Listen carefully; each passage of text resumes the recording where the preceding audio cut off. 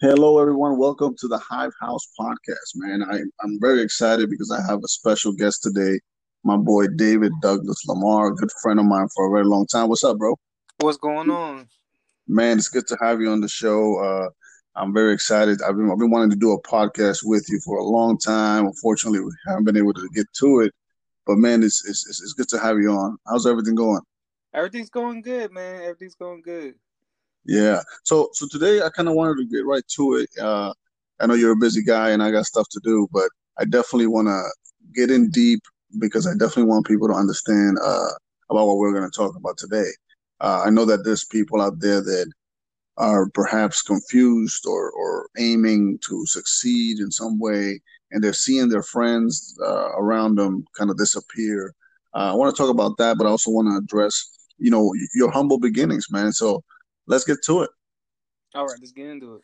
Awesome. So, what you're from New York, like me, right? Yes, yes. And you where you live now? I live in Killeen, Texas. Awesome, man. So, what happened? What made you do that transfer from city to city? Well, just like you, I joined the Army and I did some time here in Texas in Fort Hood, and I was stationed here. And when I got out, I went back to New York for a little while and kind of collect my thoughts. And I realized that um, there was better opportunities elsewhere. I realized that things in New York was harder, than other places. You know what I'm saying? Mm, So I felt like the smartest thing for me to do was to leave because there was more opportunities, and that was the reason why I left. And I decided at that point in which I was like, well, I have all my friends. Most of my friends, the people that I know, are here in Killeen. Everyone else is like, that I've known in New York, it's like they're gone. So most of the people, they move away, they're dead in jail, whatever. So mm. it's like, all right, well, the best thing for me to do was to come back and try to make it work. And once I made that decision, I said I'm gonna go and I'm not gonna come back. I made my mind up about it, and I was just Wow. gonna stick to it. But now you understand, like for example, that's for some people that's extremely difficult It to do. is, man. A lot of people have that mindset to where they get complacent, they get stuck. Like for example, I have friends that's in New York. I'll be like, man, why don't you just leave New York and go and start fresh, brand new, just start over, throw it all And away. they look And at you like you're crazy though. yeah, oh yeah, of course, man. Like just start over, man. You'll get everything back, man. I'm trying to tell you, man. You'll get everything back. I mean, I have the same issue because I have friends, that I tell them, hey, it's a good idea to sometimes relocate and go to a new place and start fresh. Mm-hmm. Um, but the thing is, people have, excuse me, people have like these attachments to a certain city, Yeah, and don't get me wrong, I was like that, and it's like people who like just like rep they hood. Just like it's the same thing. yeah, Like they just rep so they hood, and that's all that's all. they know. Yeah, that's all well and dandy, whatever. But the thing is, like you, for example, I'm sure you miss certain things about New York, right? Of course, I do. Yeah, I mean, I miss New York too, but the thing is, I knew that for some reason, New York just wasn't for me when it came down to me trying to succeed. It's not that I wasn't putting in the work because I was doing overtime when it came down to my goals, but for some reason, it was just not happening over there. It was extremely, it was almost like there was a block there, you know? You know what it was for me is that I realized that in order for me to do the same exact, I could go. I had to. This is what I did. I can't. I sat down and compared New York to Texas.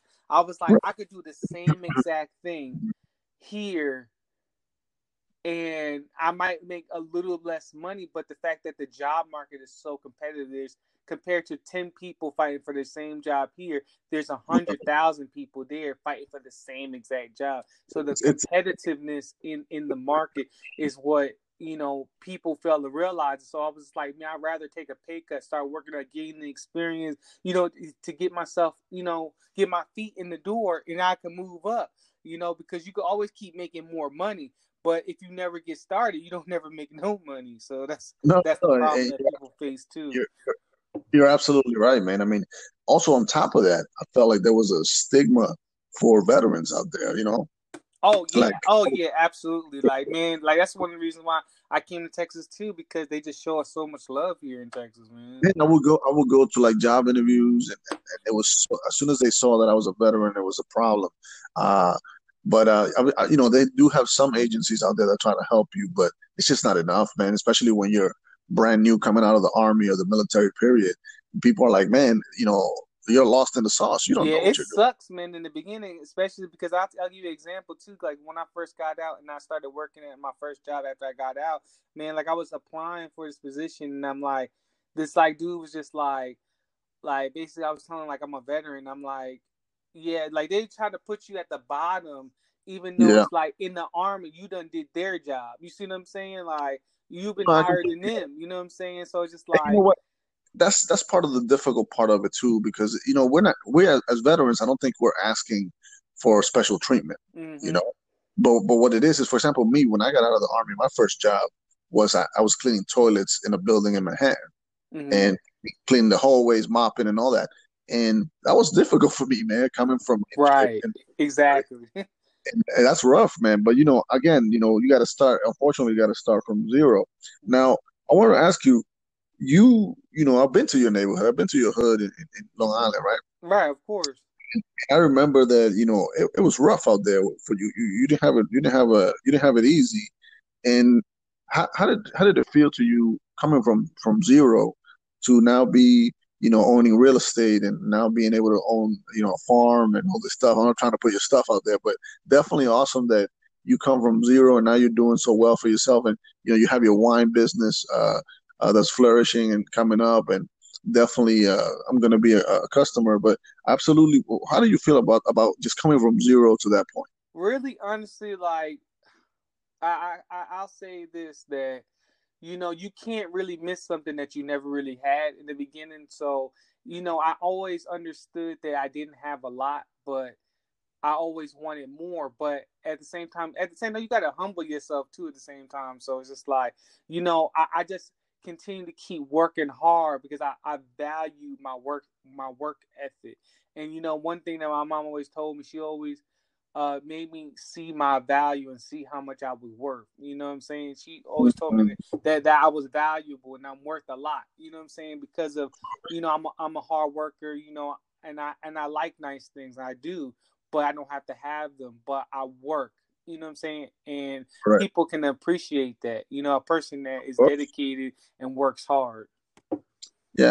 I mean, I noticed. I don't know if you noticed this, but I noticed the moment I realized that there was a need for a change in my mindset, right? Hmm. And I needed to kind of change my habits and continue to focus on my goals. I started to notice that kind of friends started to disappear. Did you notice that? Yeah, yeah. Of course, your circle's going to change because they always say that show me who your friends are, and I'll show you where you'll be. You know what I'm saying? They Mm. also say, if you hang around four dummies, guess what? You're number five. You see what I'm saying? Yeah, I mean, my father used to tell me that something similar to that, and I think it's unfortunate because it seems like, you know, people that you grew up with or people that you're always with, it's like they want what's best for you, or at least you would think that. But Hmm. then the moment you start to open doors or go a certain direction, it's like, okay, what happened, and now let's not talk to that guy, whatever. I mean, I attribute it to maybe it's difficult for them to see someone succeeding and them being in the same place. But what I would do, I don't know what you would do, but what I would do is if I see one of my friends doing better, I would definitely connect with that guy instead of disconnecting and sit down with him and buy him a damn a drink and be like, hey man, I need you to tell me the formula, man. Hmm.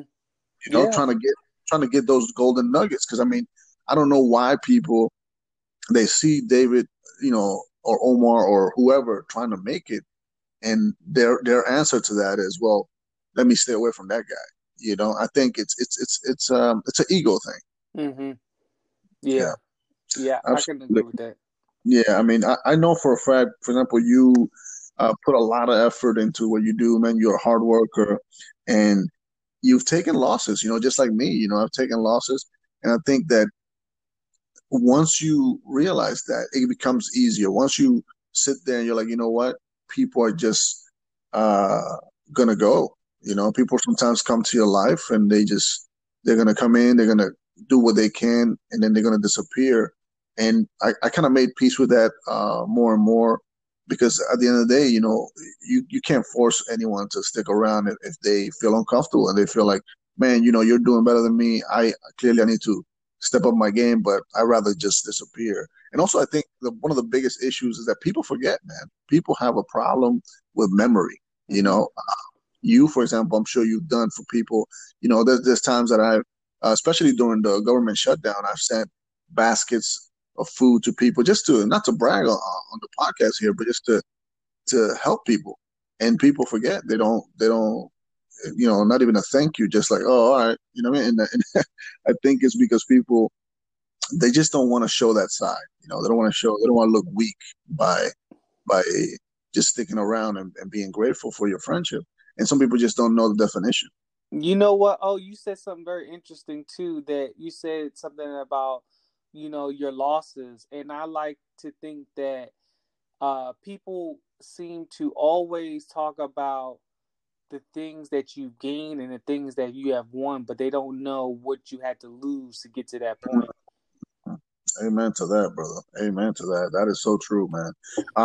You know, I had a friend of mine, not a friend. Let me rephrase that. It was a colleague of mine at work. He said to me, "I heard you bought a house," and I said, "Yeah, man, I did, man."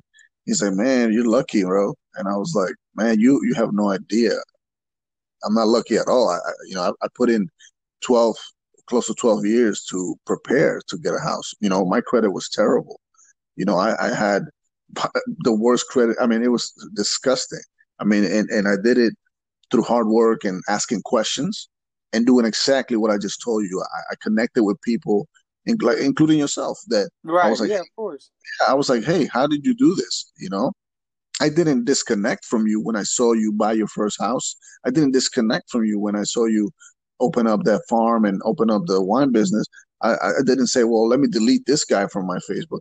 What I did instead is I called you and we had a phone conference and we started sharing ideas, you know? And Hmm. I think people, they see you doing well and they're like, okay, well, he's lucky or you know he must be doing something, but they don't realize that there's been a whole bunch of work behind it and a whole bunch of losses and a whole bunch of tears and a whole bunch of just pain. You know, it's not easy working overnight and working overtime and saving money and not being able to buy nice things because you have to save your money. Right.